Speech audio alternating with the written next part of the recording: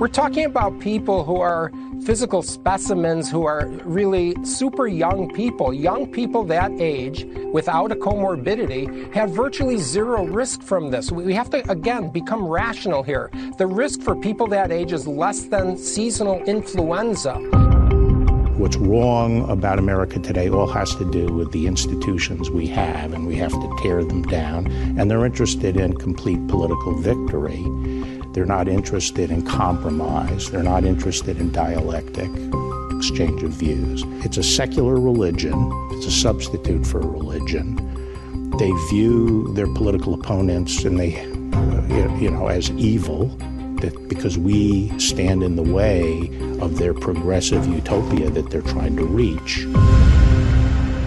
Hey everybody, welcome to the Muckrake Podcast. I am Nick Hauselman, and as always, I'm joined by my co-host, Jared Yates Sexton.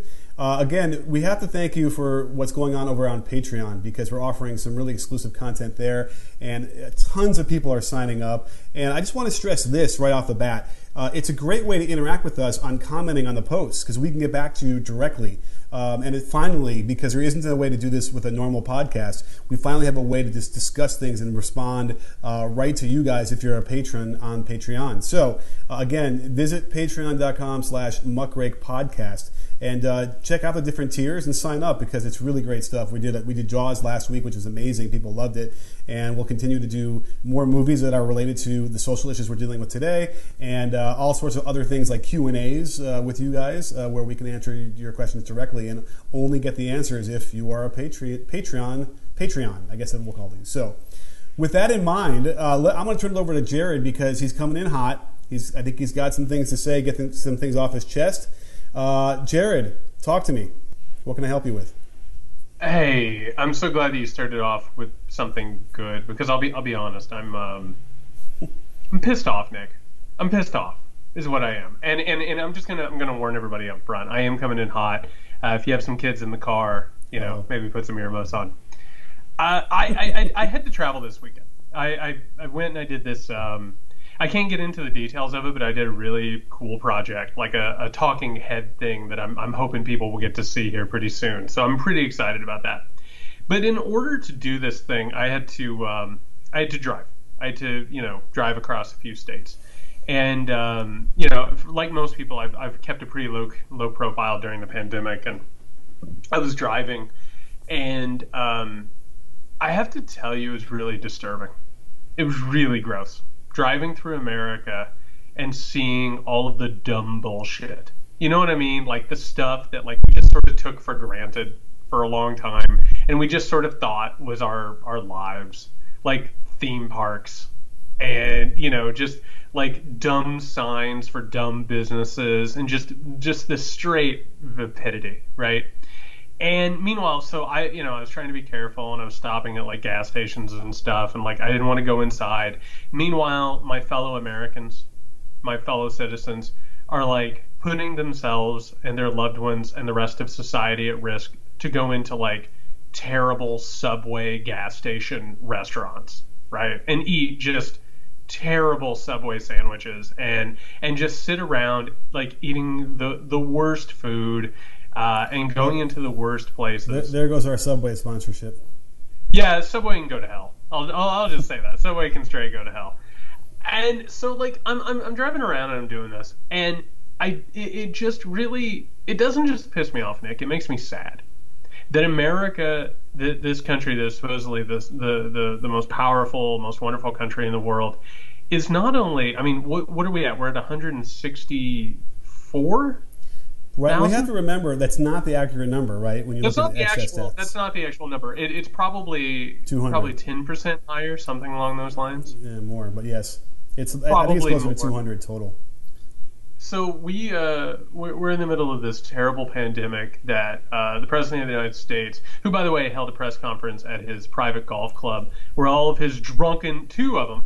His drunken, sunburned, idiot club members clapped at everything he said like a bunch of morons, like a bunch of drunk assholes. And as he just lied, and called the Democrats Democratic Party, he's not running really smart. And I'm like driving, up the coast listening to this bullshit. And I'm listening to America just like break under its own weight. And then today, and by the way, like, this isn't a sports podcast. My wonderful co-host here, Nick, who is a sports superstar, gets enough of his sports talk in the rest of his life. This isn't a sports podcast. But meanwhile, today, on Monday, we start hearing that the big conferences in college athletics have come to the realization that they cannot play football, because they're going to kill their athletes, who, by the way, don't get paid. Right? These are unpaid athletes. And meanwhile, Donald Trump, who is just an absolute moron, tweets out, "Play college football." Well, get your dumb ass out there and play college football, right? If you waddle your dumb ass out onto the field. Jim Jordan, America needs college football. No, you know what America needs? It needs an investigation on how you helped with sexual assault, is what it needs, all right? So I sit here and I tweeted about this a little bit ago. How disgusting is it? How many Americans feel that possibly losing college football is a bigger tragedy than losing 160,000 Americans?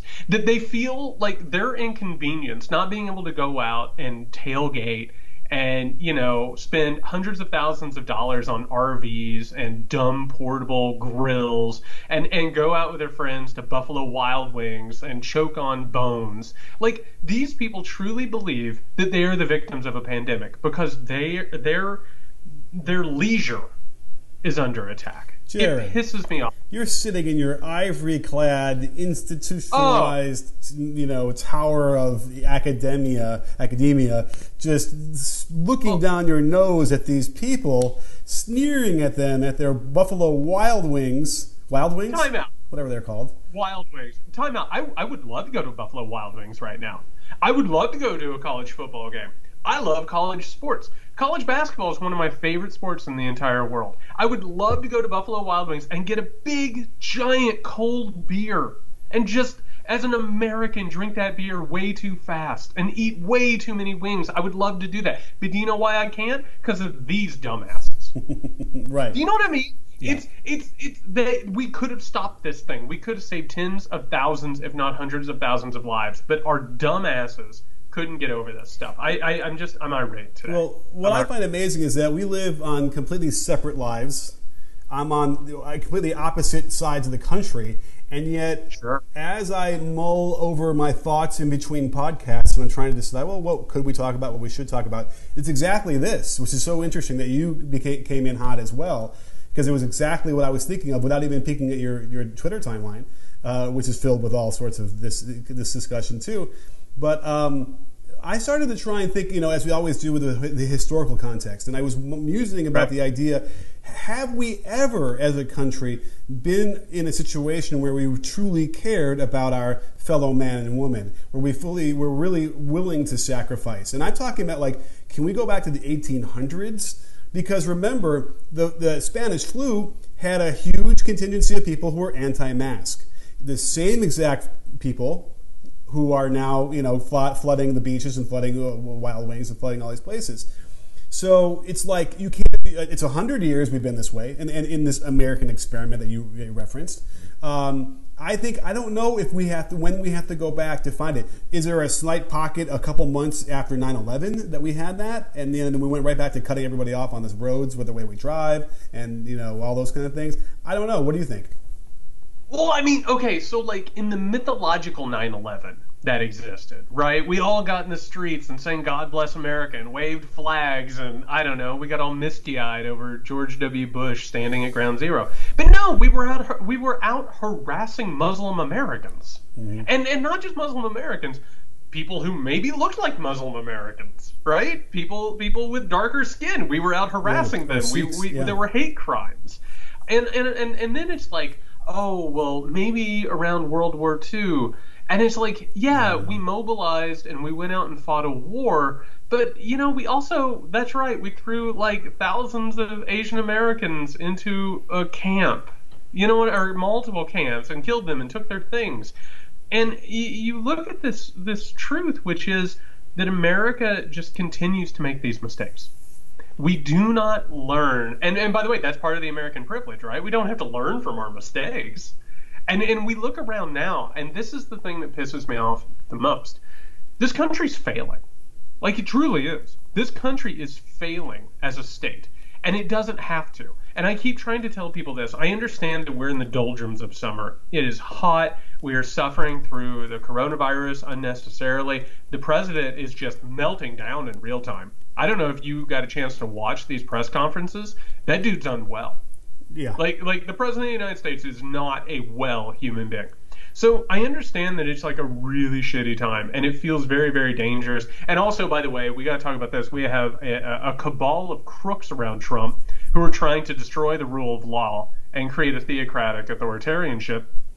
But it doesn't have to be like this. We can live in a better country. We can be better people. We can choose to be better. And we keep letting that mythology that you just brought up, that fake history, that fake idea of American exceptionalism, we keep letting that cut us off at the knees. And it keeps us from getting past the pandemic. It keeps us from uniting. It keeps us, and by the way, you want to get selfish? Keeps us from making better money. Right? It keeps us from living longer lives. It keeps us from being healthier. And it pisses me off. We can do better than this. It's such a low bar to do better than this. Right.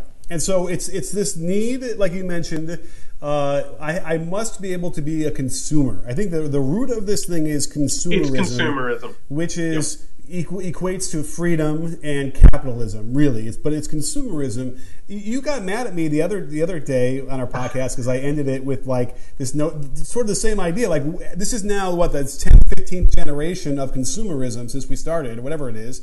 And it's like, what are we doing? Like, what am I raising? I'm just raising my kids to be consumers. Is that really what we're all about now? And that it really is, an existential crisis for me, probably for a lot of people. It's, my parents were children of immigrants, so their whole story is they moved to this country from a horrible conditions, and you're going to have a better life than me. Well, my parents have had that better life. What am I now supposed to do with that? And then now, what are my kids supposed to do with that after having, that American dream had been kind of fulfilled?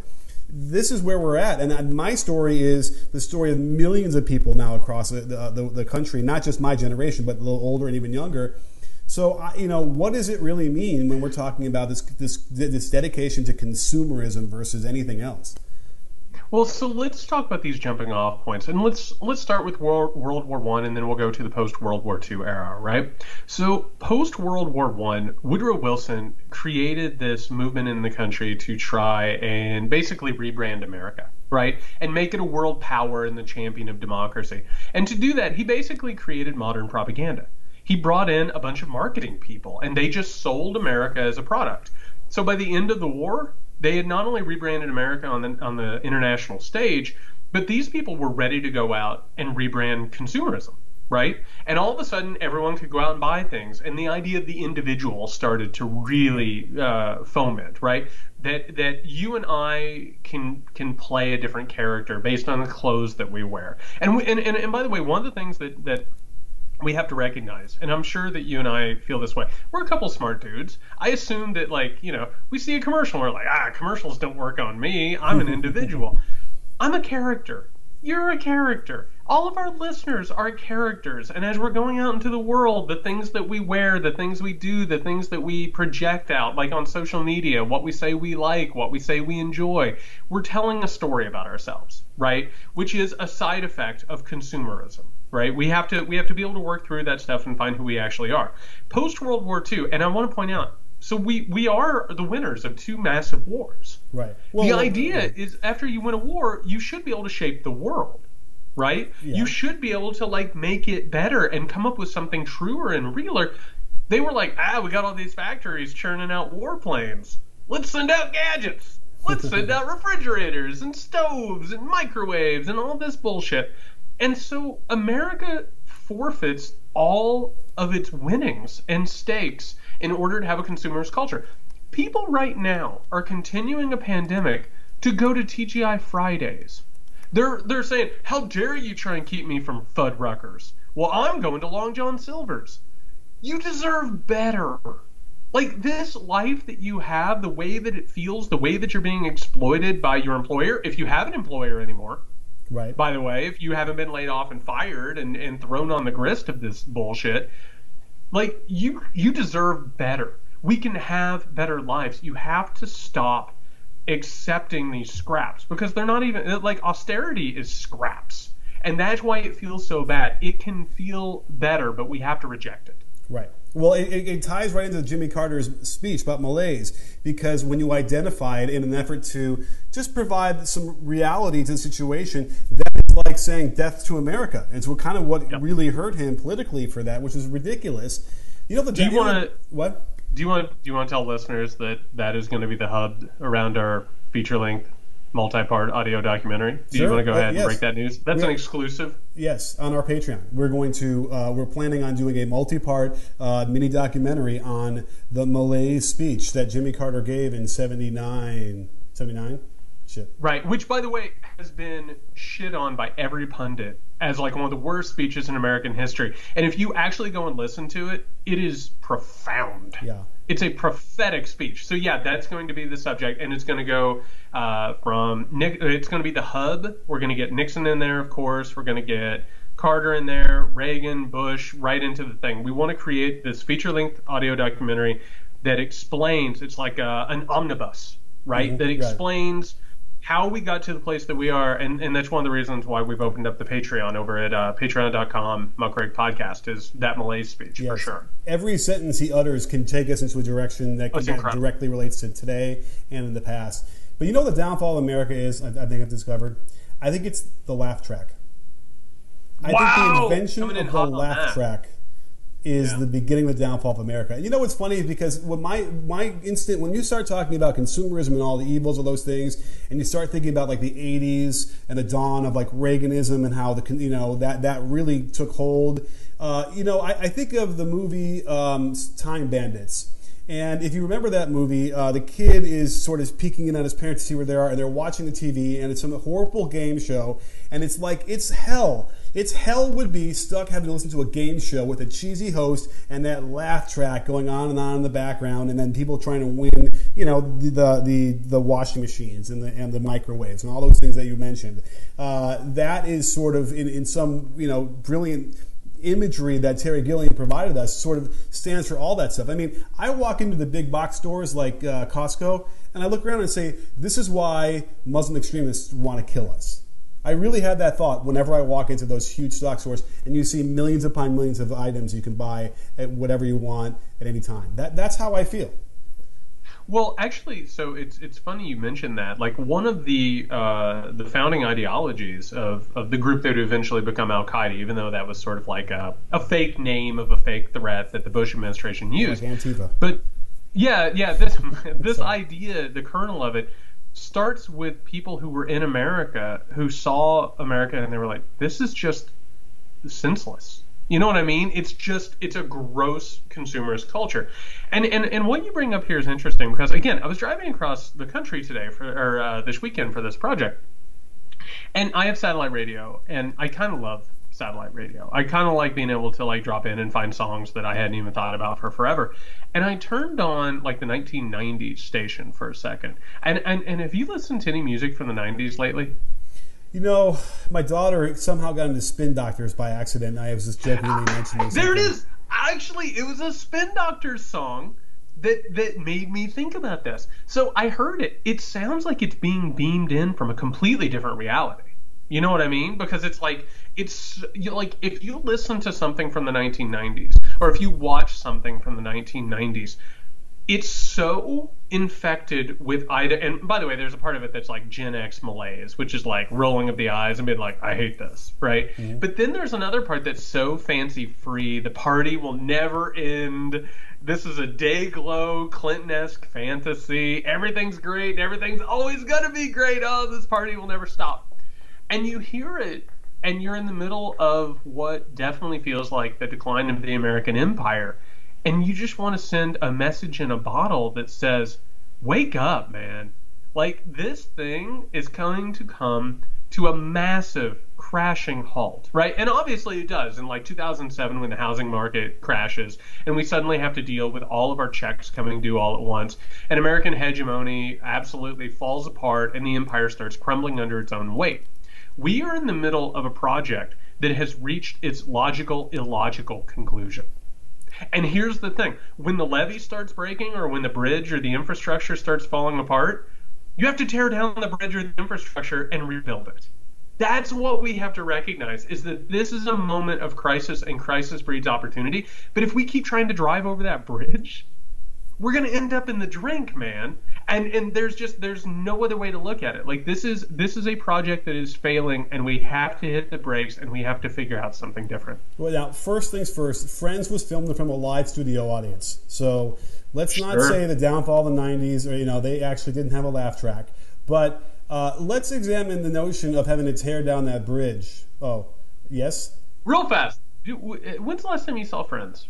I'm watching How I Met Your Mother right now, which is like basically Friends 10 years later. Which is different. But it's like that generation's version of Friends, I suppose. But I have not watched Friends in a while. Do you know anybody right now who lives in New York and rents an apartment? No.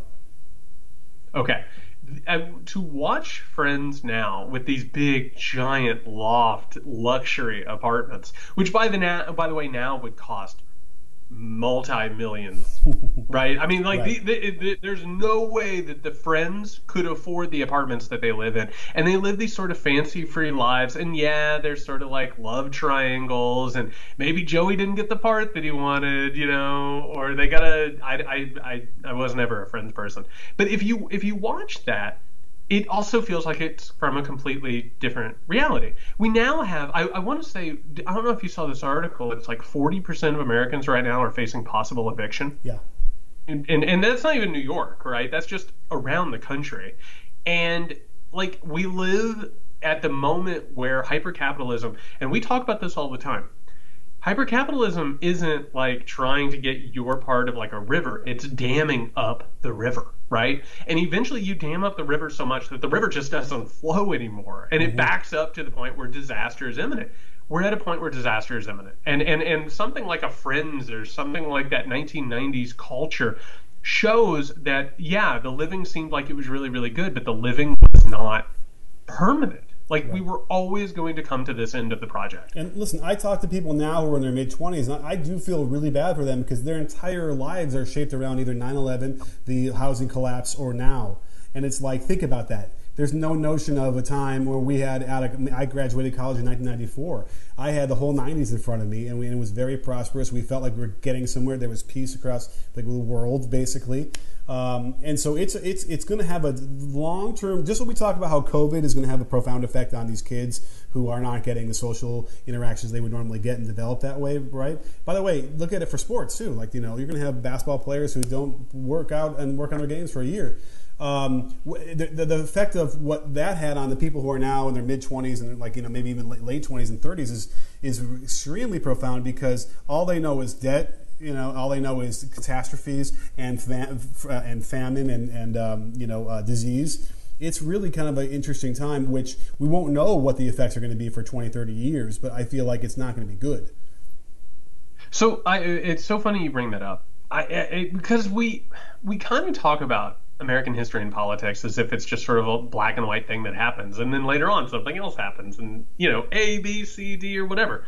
We don't talk about what you just brought up, which is the actual traumatic effect on Americans, right? So, like, just a little bit of information on me. I come from like an extremely impoverished background, right? And not just impoverished, but also like a dysfunctional sort of a background. I think of myself as pretty well adjusted. I think I've done okay.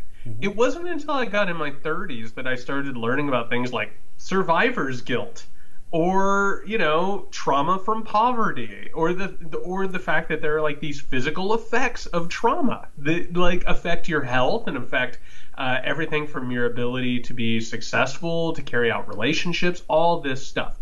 We have a population right now that is undergoing. I don't know about you. You seem well. You strike me as you feel okay today. Today for me, there's an up and a down with the pandemic, right? Today was down for me, man. I felt brittle. I felt glass brittle today. I was not just pissed off, but I just felt like a small breeze would hit, and I would just fall off the shelf and break like a glass menagerie. Okay. It was that was it. And the point is, we're all going through that. And we're going through it because we have people in charge who aren't taking care of us the way that they need to take care of us. Like, we are all being exposed to massive amounts of trauma that will affect us for the rest of our lives.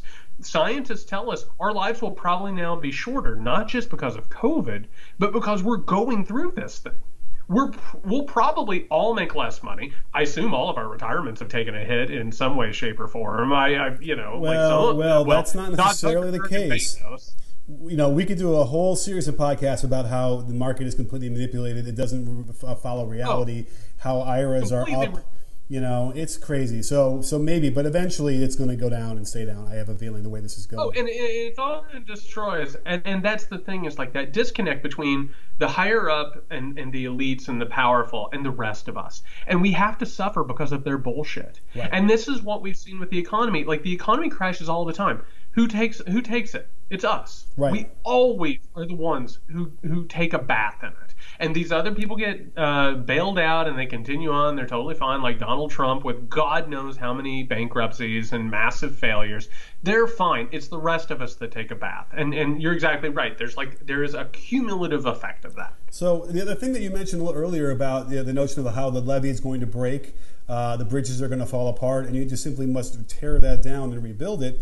Well, if you think about that as an economic impact, those are like a lot of jobs and a long-term projects that would employ a lot of people and actually improve the economy. So we've been waiting for Infrastructure Week, right, for 4 years. It's the biggest joke of all time. And meanwhile, the president comes on in these press conferences in the last couple of times, and he kind of comes out with this bullshit executive orders that actually don't do anything. So you mentioned how many people are at risk of being evicted coming up in the next few months. Yep. And so he pretends like he did an executive order that's going to protect them, when in fact it just sort of passes the buck down the line with the language he used. There's no real binding. These are memos. These are not executive orders. Which, by the way, yeah. Johnny Three-Putt, who is about 5 or 6 Johnny Walkers deep in his afternoon, he's like, "Yeah, great, Mr. President, he's my guy." And meanwhile, he's like, "Oh, I'm giving a payroll tax." Well, what's that affect, Nick? That affects Social Security. Yeah. It affects Social Security. And then he's like, "Well, Democrats don't want to help people." It's just, you're exactly right. Like, it's not real. None of it's. That's even worse, because remember, it's not a payroll tax cut. It's a deferral till the end of the year where you're going to have to pay anyway. But guess what? He then floats out there and says, "Well, if I get elected again, then maybe I'll make that tax cut permanent." Which, by the way, again, will devastate Social Security and Medicaid. But it sounds like, oh, we're going to help all you guys out only if you elect me. And again, this is not what he has control over, the way the Constitution was written. And yet, the people that pride themselves on not wearing masks because they're not going to listen to people, I'm my own person, I have my own ideas, follow this fucker off the edge of the cliff, into the water, and back through into hell, and then back up on the cliff again. That's how far they follow this guy. And by the way, you're talking, and I want to make this clear, because we started out talking about American vapidity and shallowness, right? You're talking about the Trump supporters who are like the cultists, who are like in my hometown, right? I don't know. I think I might be talking about Republicans. Oh, I want to talk about the other group. The ones who are at the Bedminster Golf Club, yeah. Right? Johnny Three-Putt, or, the guy over here. And here's the thing. I want to talk about these sycophants who are like leering during this entire press conference, and they're cheering at everything Trump says because they're drunk and they hate their families and they hate their lives. These are middle managers at like a company that doesn't really help anybody, doesn't really build anything. A couple of them maybe own a construction company. They also hate their families. They're cheering for a president who is probably ensuring that either their kid will get COVID and have permanent lung damage, or their niece will get it and die. And meanwhile, they're hanging out at their golf club because that's where they want to spend all of their time. They don't want to hang out with their family. They don't want to have any actual joy in life. And they are making, God, maybe they cleared $1 million one year. Maybe. You know what I mean? They're not making decisions. They're not they're not running a party. They're not like bigwigs. They're middle managers. These are the guys who could barely get a job at a Cracker Barrel if somebody got upset about their reservation. You know what I'm talking about?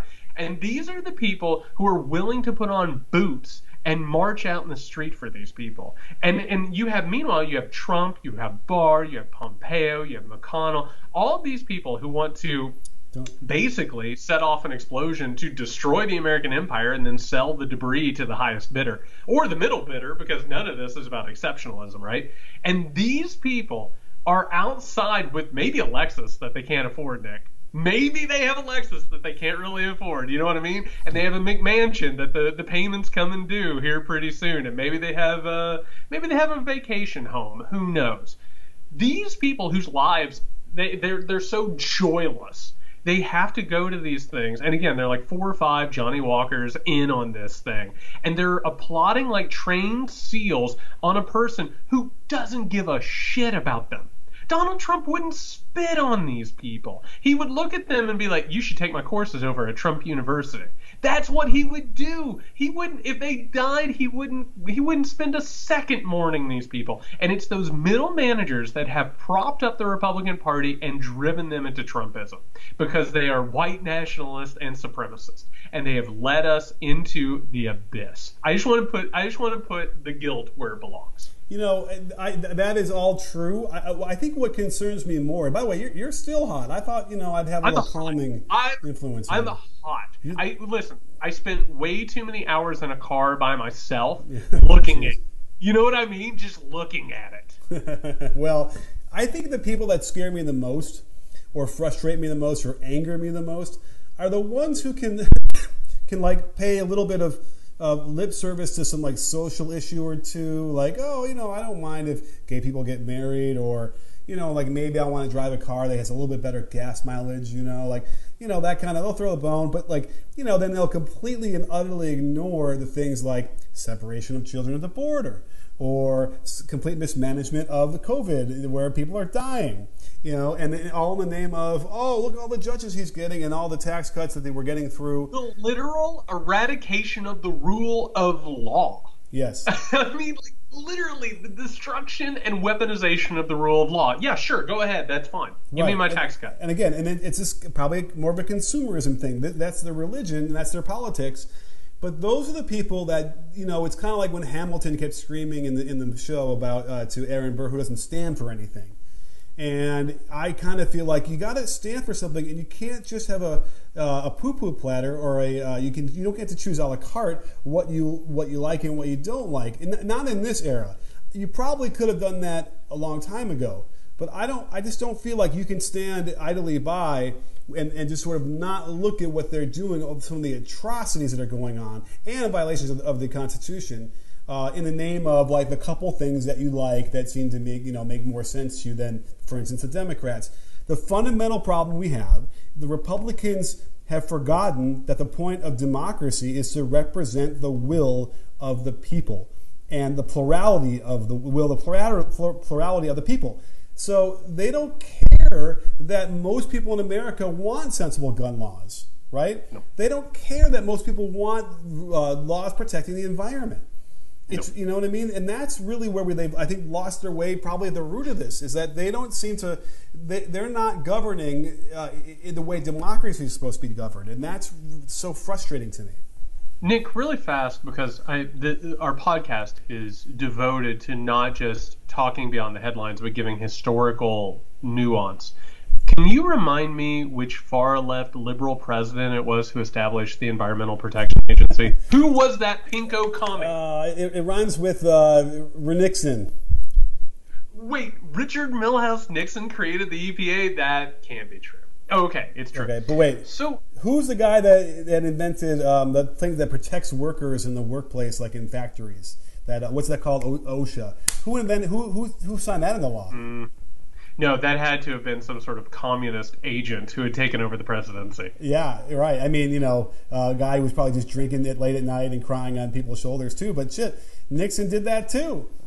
No, there's no way. That can't be right. It cannot be possibly true that the Republican Party, up until the 1980s, cared about the welfare of human beings.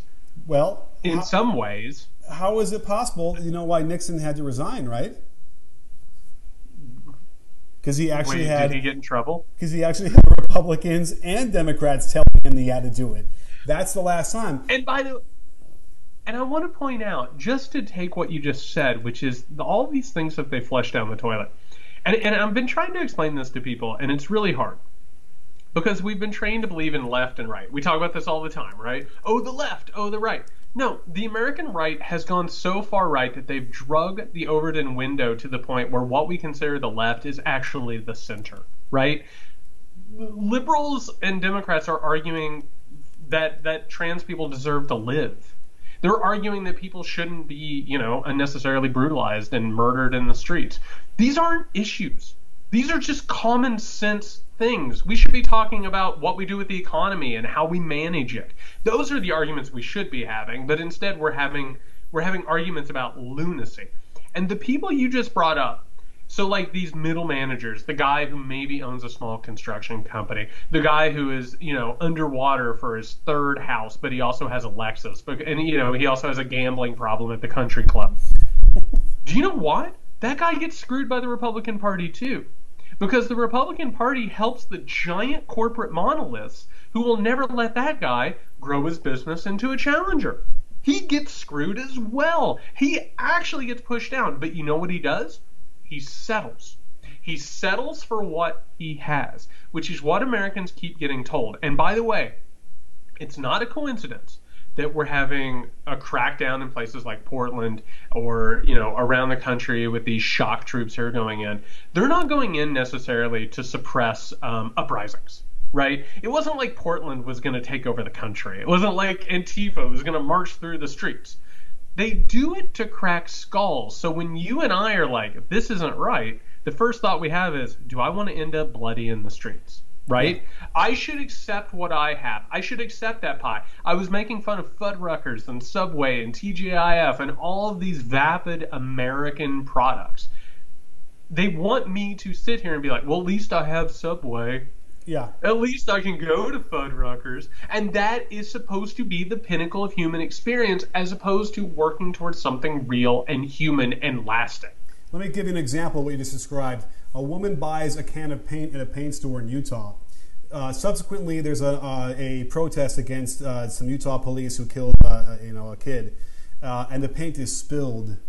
The woman is now being charged as a terrorist, as part of a gang, because she was more than one or two people in a crowd that broke a law, and she's facing life in prison because she bought the paint. Now, if you don't think that that's more examples of them trying to... Oh, and by the way, they were actually... They were protesting the Attorney General, who is now suggesting that as the term of her punishment. It's insane. But here's the other thing: is this notion of settling that you said is sort of what's happened in the way that we want to punish the wrongdoings of politicians since Watergate. And as I was doing some research before we started the pod, what's the biggest frustration for me, I think, in the 80s was that Iran-Contra was not prosecuted properly.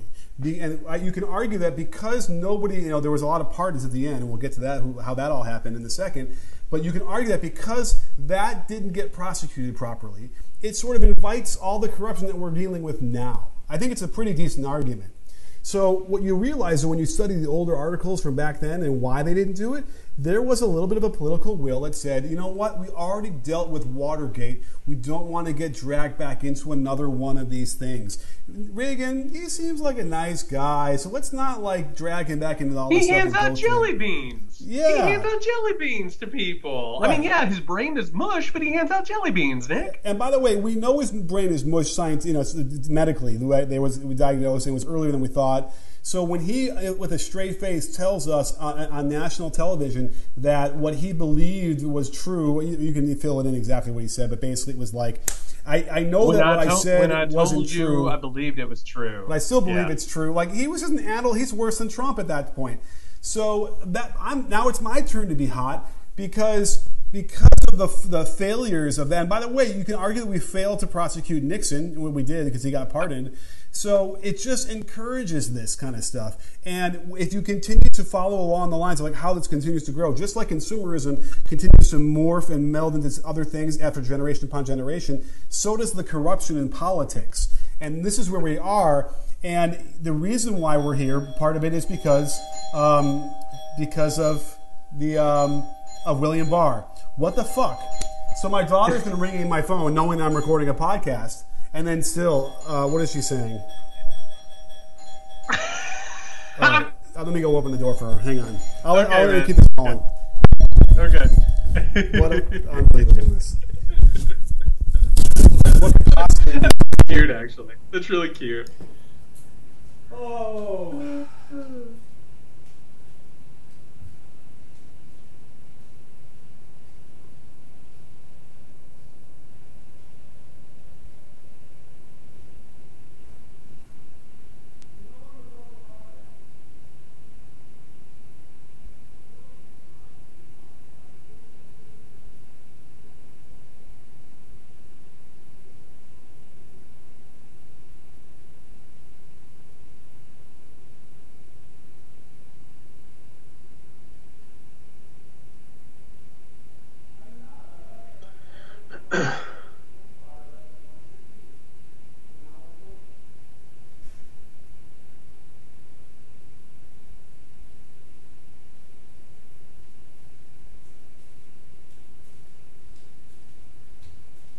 I suppose being at the beach is just such a terrible thing.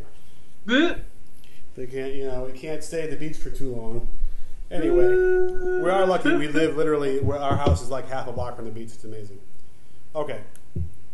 Are we still here? Yeah, okay. So, I'm trying to think where you stop. So I stopped at bar. I was about to get to bar. Yeah. In Iran-Contra. So you can cut into that at, right before that point. Okay, yeah, and then I'll do that and you can bring it around. Okay. But that's the point, is with Nixon particularly, and the fact that he wasn't prosecuted, he becomes the bar, right? It ends up in a thing where it's like, well, the president can be corrupt as long as he doesn't reach Nixon levels. Right. And all then all of a sudden Trump lie. comes along with a pole vault, and he's like, well, I guess we're going here. And it's just going to keep going and going and going because it's open season. It's obvious that you can get away with any crime that you can get away with as president. That is the precedent that we've seen in modern history. Right. And the reason why they've been able to do that is because it's the same frickin' guy who's doing it. William Barr, first off, it was part of the Iran-Contra and helped them get off and then recommended the pardons that wiped that whole thing clean. And it's fascinating because when you hear him describe what issues he had with that case, it sounds exactly like what he says now. Wait, he but says, Nick, yeah? But Nick, Jesus what? That is Bill Barr's only actual concern, is the carrying out of a theocratic regime. He doesn't care what laws get broken, because if they're broken in the name of God, then they should be broken. Tell me this sounds familiar. This is from 1992. Quote, people in the Iran-Contra affair have been treated very unfairly. Does this sound familiar to you? So unfairly. People in this Iran-Contra matter have been prosecuted for the kind of conduct that would not have been considered criminal or prosecutable by the Justice Department, and it probably means in the past. So what he's trying to say is, who are these people that are actually trying to enforce the Constitution?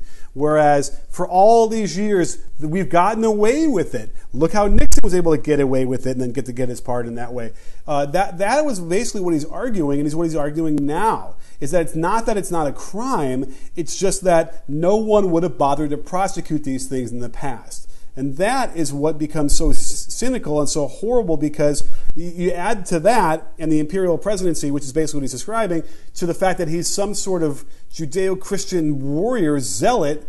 That's what makes it frightening to me, and I'm still not even sure why it's completely frightening, which is why I'm glad that I'm talking to you, because you're going to help me coalesce this into some vapor of something. Well, yeah, because he's calling for a return to the idea of consensus. And what people need to understand is that Make America Great Again is not just a fantasy, right? But it's a weaponized fantasy. It's the idea that there was a point in America where everybody just sort of agreed and we were all on the same team, going back to what you were talking about, right? And everybody thinks about that being the 1950s. Well, I'll tell you what, most white people were on the same team. Democrats and Republicans pretty much agreed on everything because everyone was making money left and right, and they were very, very powerful. Do you know who wasn't necessarily on the same team? People of color, women, LGBTQ Americans, people who didn't conform within that Judeo-Christian white lifestyle and pursuit of power. They want to get back to that. And what Bill Barr keeps saying when he says, oh, it's a secular religion and they're trying to find power or destabilize the system, they're trying to suppress anyone who doesn't agree with the white, patriarchal, white identity Christian system of power. Make America Great Again is a call to return America to a place where people are afraid to speak up and they're afraid to be different. And that's exactly what he's talking about, is if you speak out against Trump right now, and you speak out against white patriarchal power, that makes you a terrorist. And by the way, I assume you remember this, that took place post 9/11 as well. When all of a sudden it was like, if you criticized Bush, if you criticized the government, if you criticized America, you were a traitor. Maybe you were a terrorist. Maybe the FBI and the Patriot Act meant that they should investigate you, and your civil liberties, they were negotiable. Right? That is malleable law, and that's what leads to fascism. Or if you question whether we should go into Iraq based on the 9/11, you're not a patriot. Wait, you ain't into going to Iraq, Nick? Yeah, right. Well, forget Afghanistan. We don't have to finish there, do we? No, and by the way, just to bring this thing full circle, because I love talking about this. The reason we're in this situation is because these people orchestrated illegal wars that used all of our resources and all of our power, all of our political capital, and they were wrong. They weren't just wrong, they were spectacularly and tragically wrong. They used up everything that could have led to a better world, and they used it up for bullshit. And now these people are like, oh, why are you complaining? Take what you get. Eat your slop, take your scraps. The world can't be better. Fight over this. And it's also the lack of punishment for being part of such a corrupt administration. So, for instance, the Nixon administration had guys like Dick Cheney and Donald Rumsfeld, and they get to come back, the corpses of their zombie versions come back and then create more atrocities, and it's exactly what's going to happen now if they don't properly punish Trump. And every single person, like McConnell, who's enabled him, and Barr needs to be disbarred and never be, he's already too old anyway to probably practice law much. But that is what's scary. Now, again, the Attorney General of the United States gets to decide what they want to emphasize as far as prosecuting crimes. So if he starts to reference things like nuclear family, like I've heard him say that recently. So, if you don't think that's a little signal to maybe outlaw gay marriage, across the country, that's the kind of thing where they would go back and start rewriting the laws and getting rid of these things, especially if Trump won a second term. Now, would Trump give a crap? He's probably got lots of friends who are gay. Oh, he doesn't care.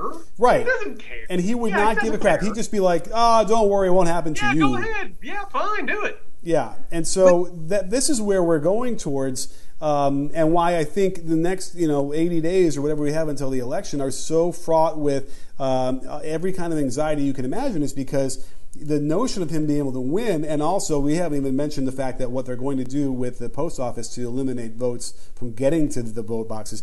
They're now trying to pass laws where you can only have one drop-off ballot, kiosk per county, where you might have 1 million people in a county in Pennsylvania, and they're not going to let have more than one of those things to vote. I can't even begin to imagine how that's going to affect things. But the bottom line on that one is that what it means is that they're simply overtly trying to suppress the vote. And I don't think it's going to. You can't show these things to Trump supporters and convince them that that's what's happening.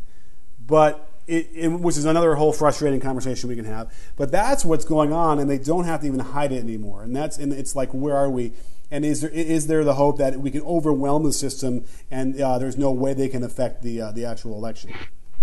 So what you just brought up, and we have to connect these things because it's essential, right? We talk about this all the time on the podcast. There are different games going on all at once. There's no silver bullet explanation for all of this stuff. It's way more complicated than that. Mm-hmm. Trump's doing his thing. Trump wants to just make corruption the rule of America, right? He wants to turn America into a one-stop shop of corruption and profit and power. That's what he's into. Meanwhile, people like Bill Barr are interested in this theocratic authoritarian state. What you just said is exactly right. It's not even an exaggeration. People say, oh, we're talking about like The Handmaid's Tale. Yeah, that's exactly what we're talking about, but without sort of like that old sort of homespun type stuff. Because here's what you need to understand. All of this power works on different levels. This bullshit of like Fuddruckers and TGIS, the things that I'm talking about, like the dumb American spectacle stuff, right? They want to give that to us while they're living wonderful lives of wealth and power, right? All they're interested in is that the rule of law and politics runs through the white identity Christian idea of power, right? That means no gay marriage. That means that women don't have rights, or maybe they have the veneer of rights, but they don't have real rights, right? Because they're going to make enough money to have real rights.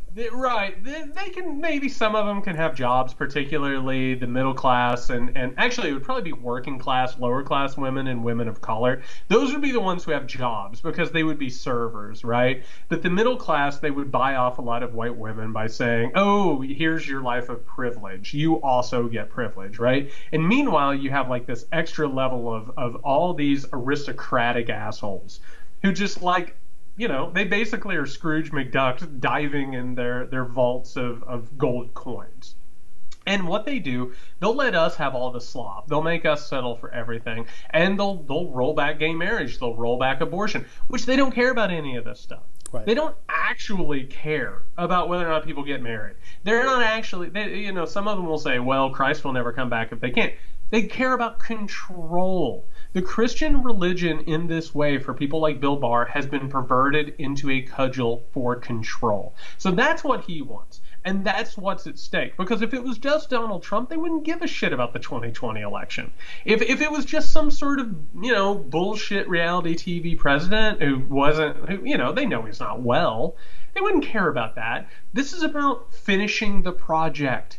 This is about realizing that you can raise up a faux populistic, white nationalistic, fascistic movement in order to have all the power. It's all the chips into the table. So absolutely they're going to try and steal the election. Trump will do it to try and avoid prosecution and humiliation. People like Barr will do it because it's their life's work.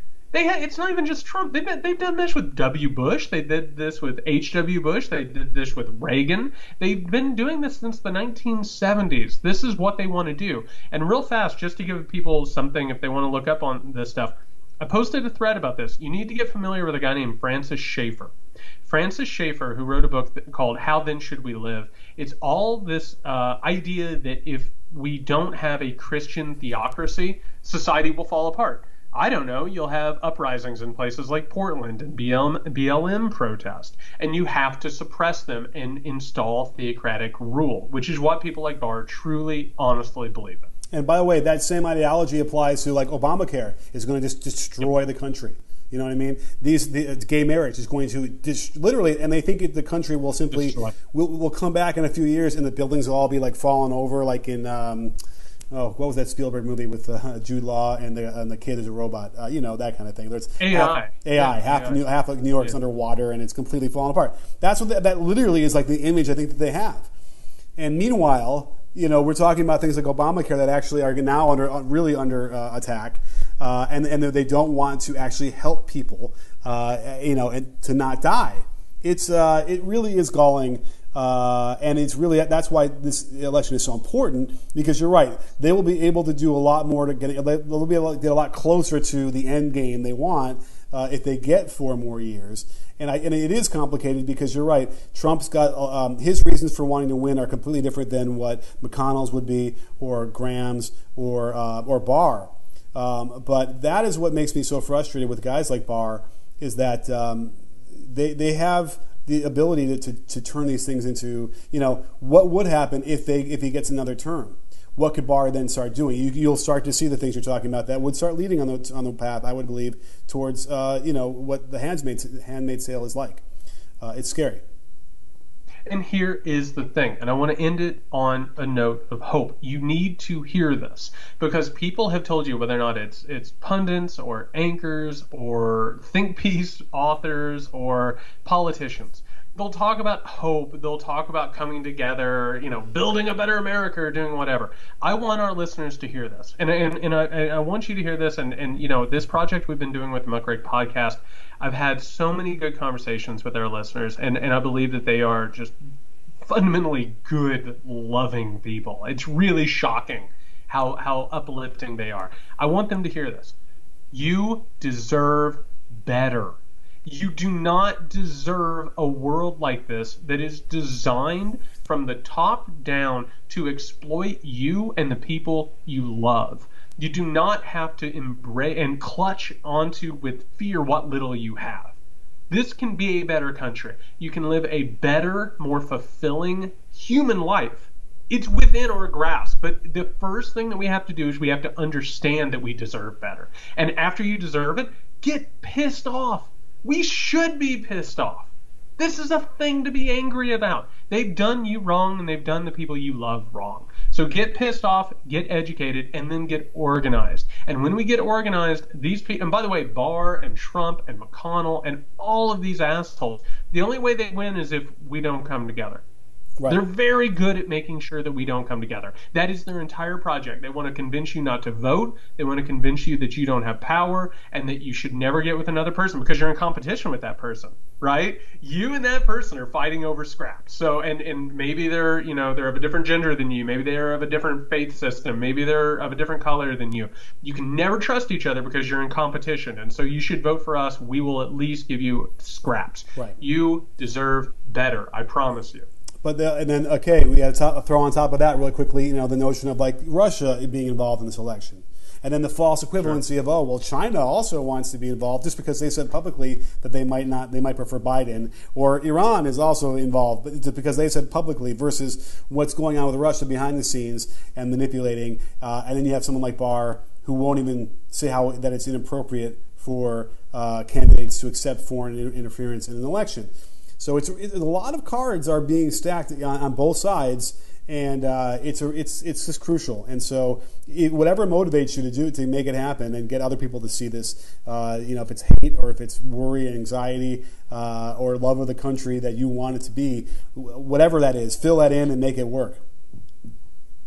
Listen, I'm so glad that you said it that way, and I just want to put this out there because I've been thinking about this a lot. I have a lot of people who, I have these like weekly talks where I drink bourbon on Sunday nights at 8 p.m. and people are like, well, what do we do? What do we do? And I think the closer that we get to this election and the more that it's apparent that Trump is more than willing to steal this election and everyone around him is more than willing to steal this election, we need to pledge that if it's not a free and fair election, that there will be mass action. We have to. That's what the truth is. And that doesn't mean that if Trump wins, it's not fair. Like, we cannot be like the Republicans, right? Which is, if our guy loses, it's not a free and fair election. We need to pledge that if it's not a free and fair election, that there will be mass action. Because we'll never get away from this if we don't. We just won't, Nick. If you watch democracy in any shape and form, a democratic representative government, if it gets wiped off, we're done. That's it. So people need to be ready for that. I keep telling them, you need to vote early on election day. That way you can be ready to be in the streets if need be. It is an absolutely essential thing, and we need to start working towards that, and we need to start preparing for that. All right. So on that note, I just want to say, as a note of hope, again, you deserve better, and I've got to know you more. Nick has gotten to know you more. We know that you deserve better. We thank you so much for continuing to support this podcast. Again, the Patreon thing has been so unbelievable and affirming, and just it's really energized me, and it's made me believe more and more in this community that we're building. If you're interested in that, go over to patreon.com/muckrakepodcast. We had our first bonus episode where we talked about Jaws and Watergate and hypercapitalism and the corrosive effects.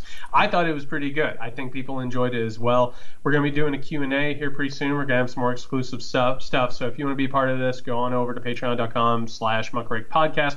In the meantime, we really need people to keep liking, subscribing, commenting, and tell people we're having conversations. You're not hearing another podcast. It's built up an audience already. It's built up a lot of momentum. Keep doing it. In the meantime, if you need us, Nick is over at Can You Hear Me SMH. You can find me at JY Sexton. Till next time, everyone, stay safe.